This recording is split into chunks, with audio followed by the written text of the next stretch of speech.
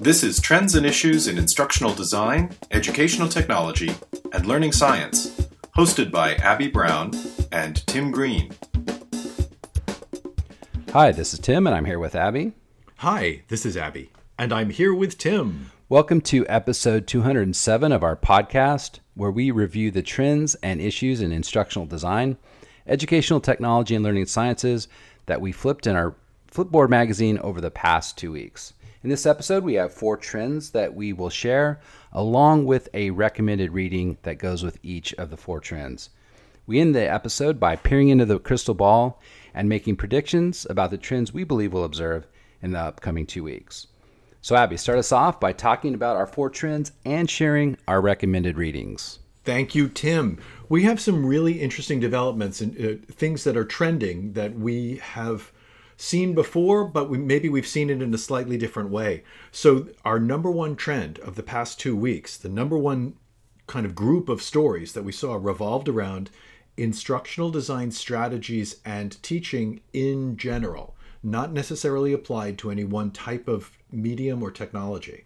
So we saw things like the benefits of guided play, the importance of culturally responsive teaching, an introduction to experiential learning, teaching digital literacy, teaching creativity, using teaching assignments to help students learn better. That is, to assign the students the task of teaching their peers or others something. And also we saw a few articles that discussed the future of learning. And so that's where our recommended read takes us. Our recommended read in this trend is An Expansive Vision for the Future of Teaching and Learning by John S. Rosenberg for Harvard Magazine. And as always, I apologize if I'm mispronouncing any of the authors' names. But this was an interesting article that, again, looked at what instruction and what education is going to look like in the future based on our experiences really in becoming much more the general teaching population's experience becoming more adept with hybrid and remote teaching. Speaking of which, trend number 2 is remote and hybrid instruction specifically. So we saw articles about the benefits of virtual learning, blending online and offline teaching, more discussions of the feasibility of a metaverse. Now, this isn't necessarily instructionally related, but there's been just so much chatter about the metaverse and about its educational possibilities that we put this in that category. We also saw a discussion about online courses and education in general. That is to say, what is the value of an online course in an education overall? We also saw the continued popularity of the flipped classroom. We saw a report on the online education market in India, which, quite notably, is poised to reach 5 billion by the year 2025. Our recommended read in this area, though, is a bit more prosaic, a bit more sort of close to home for pretty much all of us who teach in some way remotely, and that is Revisiting Camera Use in Live Remote Teaching, Consideration for Learning and Equity, by Patricia Turner for EDUCAUSE Review. This is a really interesting article about when and perhaps when not to require use of a camera. Sometimes it has to do with bandwidth issues. Sometimes it has to do with simply the living space in which the learner is situated. But there are a lot of good reasons for not necessarily telling everybody to turn on their cameras. And equally, a lot of good reasons for telling everybody to turn on their cameras. It's a good read, a very balanced read, and we recommend it. Number 3, anyone who's listened to us at any point in the last few years is going to recognize security and citizenship as being an important trend. And again, in the past 2 weeks, very similar. Teaching cybersecurity. We also saw an article on how authorized agents plan to make it easier to delete one's online data. Authorized agents being software or I guess services that will actually kind of scrub you off the social media scene if you so desire. It's an interesting concept. There's also, speaking of interesting concepts, there was also a really interesting couple of articles about cyber haves and have-nots. That is, people who have the resources, or organizations really, not just individuals, but organizations that have the resources to deal with bad actors, cyber attacks, that kind of thing. But that the way things are kind of going right now, we're developing into a have/have-not population, and we want to be careful about something like that. We want to make sure that there aren't a group of have-nots who are simply vulnerable. We also saw very specifically the use of fake Chrome windows to scam people. Who thinks of these things? Yeah, right. So we also saw a change to Vimeo, the video, online digital video service. Vimeo has changed its policy, kind of changed them back. I think they've kind of rolled back some very unpopular policies that they received a lot of backlash from. We also saw Instagram's parental controls arrive in the United States. They've been available in other countries, but they just recently arrived in the US.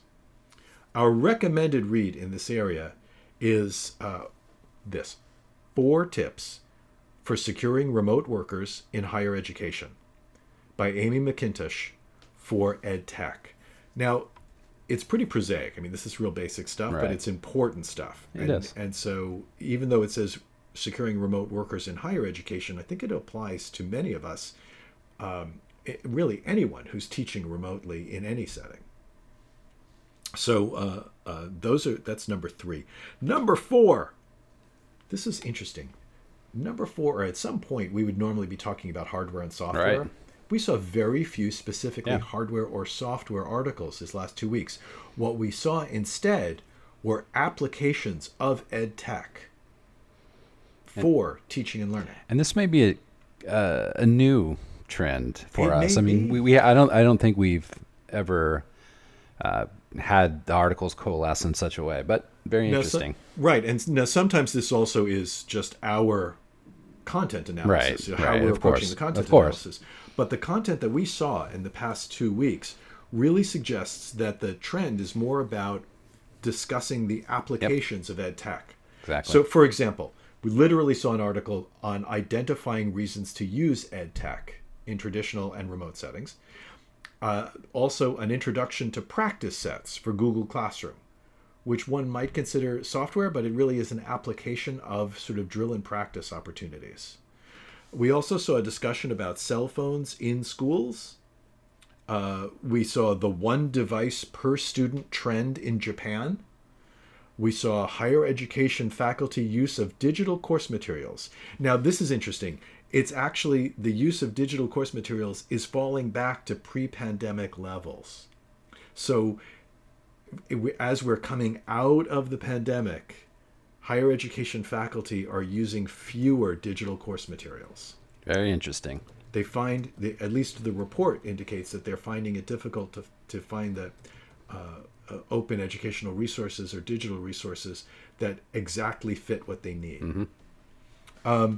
Also, Apple announced its Learning Coach program for educators. And the Learning Coach program, for anyone who's unfamiliar, is actually a sort of set of trainings about applying EdTech in instructional settings, with, I'm guessing, a focus on Apple's product line. 100%.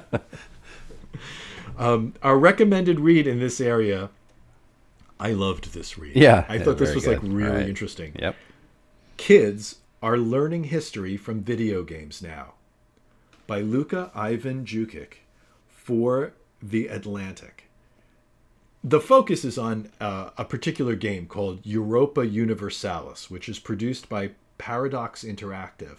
And it apparently, people who've enjoyed this game, learners who've enjoyed this game, have actually started signing up for history courses based on the fact that they want to learn more about, what kind of what came up in the game.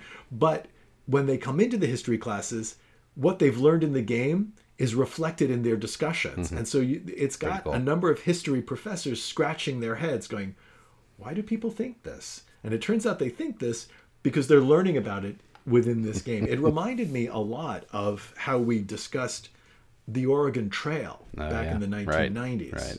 And how, it was developed by computer programmers who may not have been the best historians, or they might have been great historians, but that wasn't their focus. Right. And so there was sort of this question of like, should we be teaching students the history of the Oregon Trail using this software? It's like, well, yes, in a balanced way. Anyway, great read, really fun. That, however, takes us to the end. Tim, that's our 4 trends and our 4 recommended reads. Thanks, Abby. So now we turn our attention to peering into the crystal ball and looking at the predictions for the trends that we believe we'll observe in the upcoming 2 weeks. There's, again, if you've listened to us for any length of time, our podcast, you'll know that hardware and software is a perennial trend and has security and citizenship has been as well. But as we discussed before we went on air, there's a few new ones or different ones, I would say, that we have. Yeah. Well, post-pandemic remote teaching and Right. learning, because we've seen a lot of that in the past, really in the past couple of months, but we expect to see more of that as people have had some time to really think about and consider the experience. But we also, and kind of a offshoot of that, I guess, this idea of the future of teaching and learning. Yeah. What is education going to look like moving forward? Now that we've become much more comfortable with other media, for basically other communication media. But how does that affect what the educational experience looks like overall? Yeah, and we've seen articles over the last few episodes, one here and there, but we believe we're going to start seeing more and more of those. We suspect, we suspect we're going to see a blossoming of these kind of articles. I think that's what we can expect to see in the near future, though, Tim. Excellent, thank you. Well, that brings us to the conclusion of episode 207 of our podcast. We'd like to thank our followers and viewers of our Flipboard magazine and our podcast subscribers. You can find the recommended readings that we discussed in this episode and also listen to past episodes of our podcast by visiting our website at trendsandissues.com. Our next episode will air on April 15th. This podcast is produced by Professor Abby Brown at East Carolina University and Professor Tim Green at California State University, Fullerton. Copyright Abby Brown and Tim Green.